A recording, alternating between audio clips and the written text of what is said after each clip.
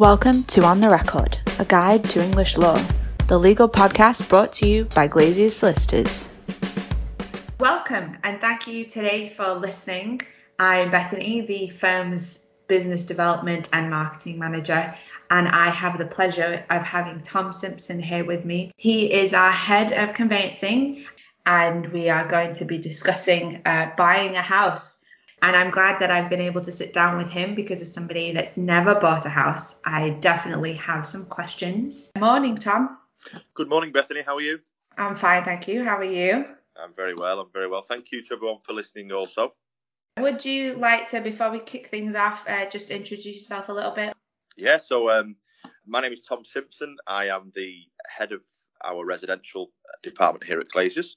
I've been with the firm now for nearly 7 months, and time flies when you're having fun. So it's been a strange couple of months with COVID-19 and everything else that's gone on with that. But I'm certainly enjoying my time here. I'm a solicitor. I've been qualified now for 7 years nearly, and currently heading up the department, making some changes and improving some of our processes and procedures, and working with the team to provide an excellent service to our clients. We're glad to have you, Tom.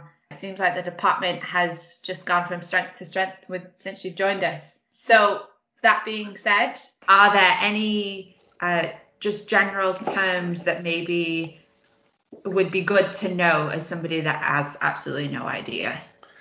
I suppose there's quite a few with conveyancing. Phrases like exchange or exchange of contract means when you become legally bound to buy or sell a property. That's when things become legal. We have a phrase called source of funds, which under the money laundering regulations, we are obliged to get to the bottom of a client's funds and how they're financing a property, whether they're cash buyers or whether it's just a deposit. But we normally have to see bank statements. That's normally a minimum of 6 months of bank statements. It could be money via investments and shares and stocks and ISAs, where we need to see some evidence of where those funds are held and how they've accumulated over time. So there are two, I think, key words at the minute in our industry that a lot of people ask me about. Yeah, exchange of contracts and source of funds. So, very obvious first question. What are the steps to buying a house? So what are the things that I will go through when I finally find a house? Okay, from a buyer's point of view, obviously you found your property, you've put an offer in, it's been accepted. The next thing to do is find a solicitor. Then instruct that solicitor to act on your behalf. The solicitor would open a file. There would be some forms to fill in.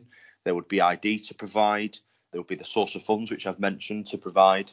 Once all that's satisfied, all the kind of the paperwork and the red tape, we would then request a contract pack from the seller's solicitor. The contract pack contains obviously the contract between the seller and the buyer, and it would also contain various information concerning the deeds and the title to the property, a property information form, a fittings and contents form, an EPC, and various other documents that relate to the property.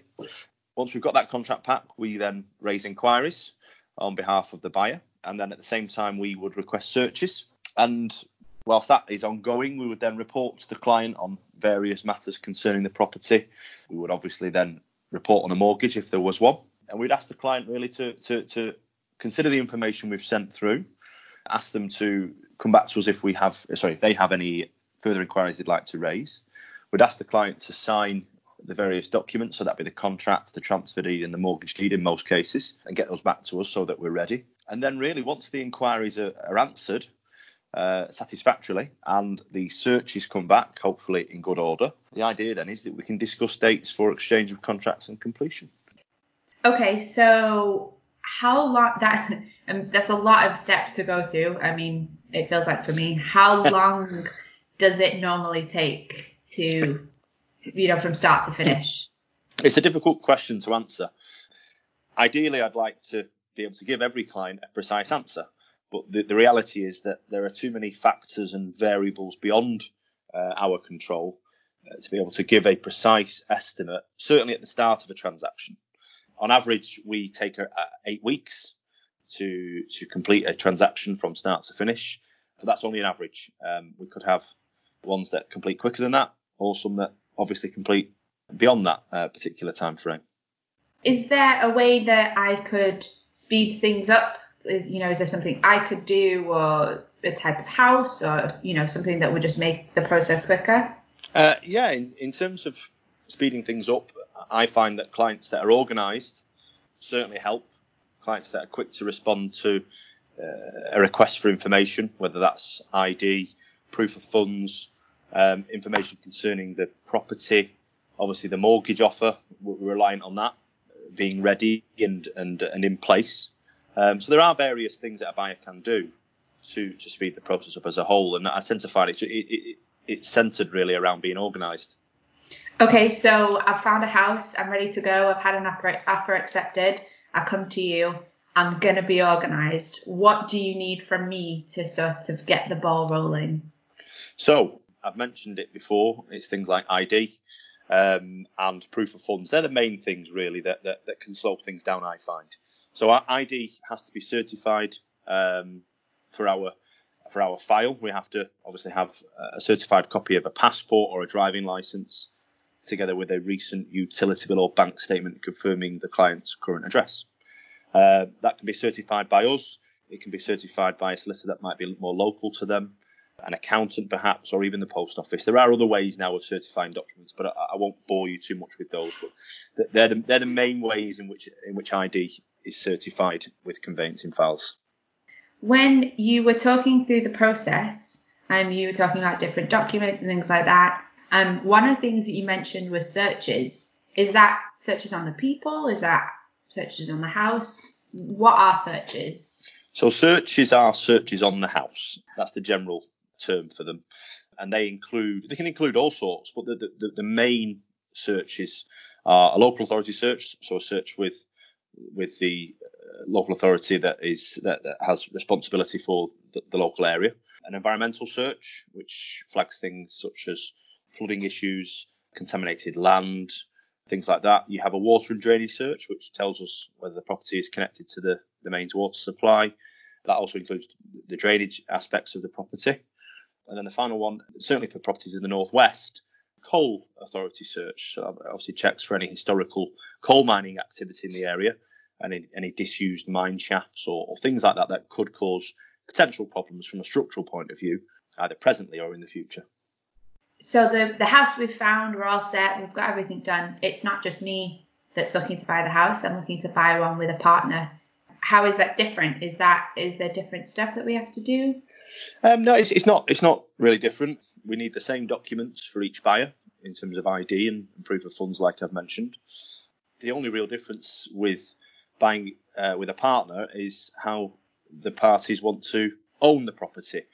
We use the term hold. How would you like to hold the property? And that basically means one of two things normally. It either means you hold it as joint tenants or tenants in common. What joint tenancy is that regardless of what is in a person's will, that on death, the property will automatically transfer to the other surviving owner. So that's what joint tenancy is. Tenants in common is different.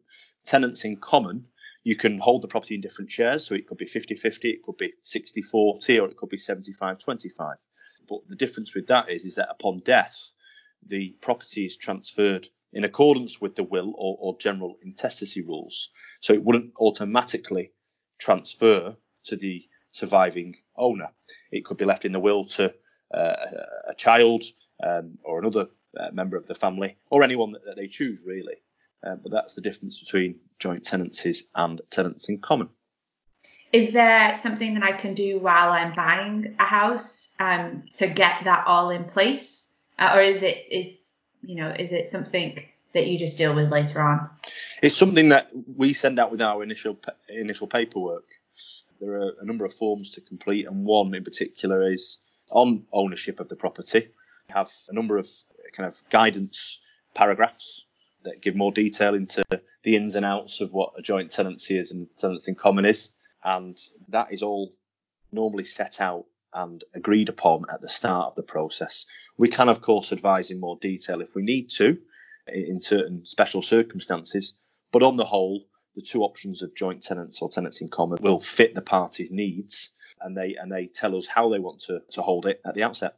I have one last question that I think is probably the most important when it comes to choosing a solicitor. But before I ask that, I was just wondering if there was, and the answer can be no, is there one thing that you wish home buyers knew about the process, or maybe one piece of advice? Yeah, I suppose that each transaction is different, and it has its own set of facts and its own set of outside influences that determine how quick or how slow it may go. Pretty much every client I act for, they all ask me the same question: how quick will it take? And the honest answer is at the start, I don't know. But the average is obviously 8 weeks. And I suppose that's what I'd like to, I think that's what some people don't fully understand, is that with a conveyancing transaction, certainly if you're in a chain, if people are buying and selling all the way up the chain and you've got different solicitors involved, obviously different parties involved, mortgage brokers, mortgage companies involved, the different search providers involved, there's a lot of cogs in the machine. And if one cog falls away and stops working, then it impacts entirely on the entire process and the entire transaction as a whole. It's like a domino effect. And that's something that I don't think enough thought's given to sometimes, is that there are so many things outside of our control that we are unfortunately subject to.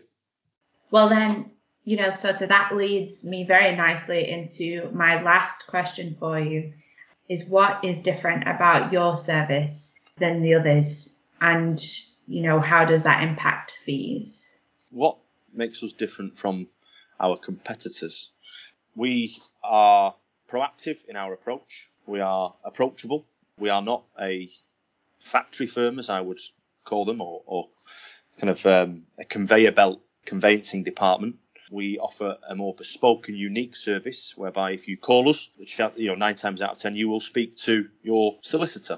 Of course, on occasion, you might have to speak to an assistant or someone else within the team, but the chances are you will get the person you are looking for. We are not a huge factory firm that churns out work at a low cost and at high volume. We aim to add value to our clients and their particular transaction.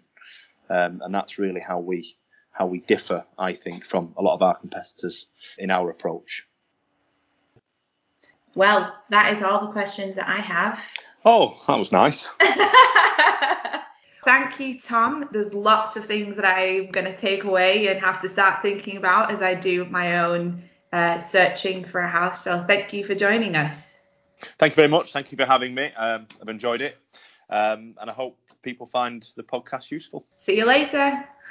Bye.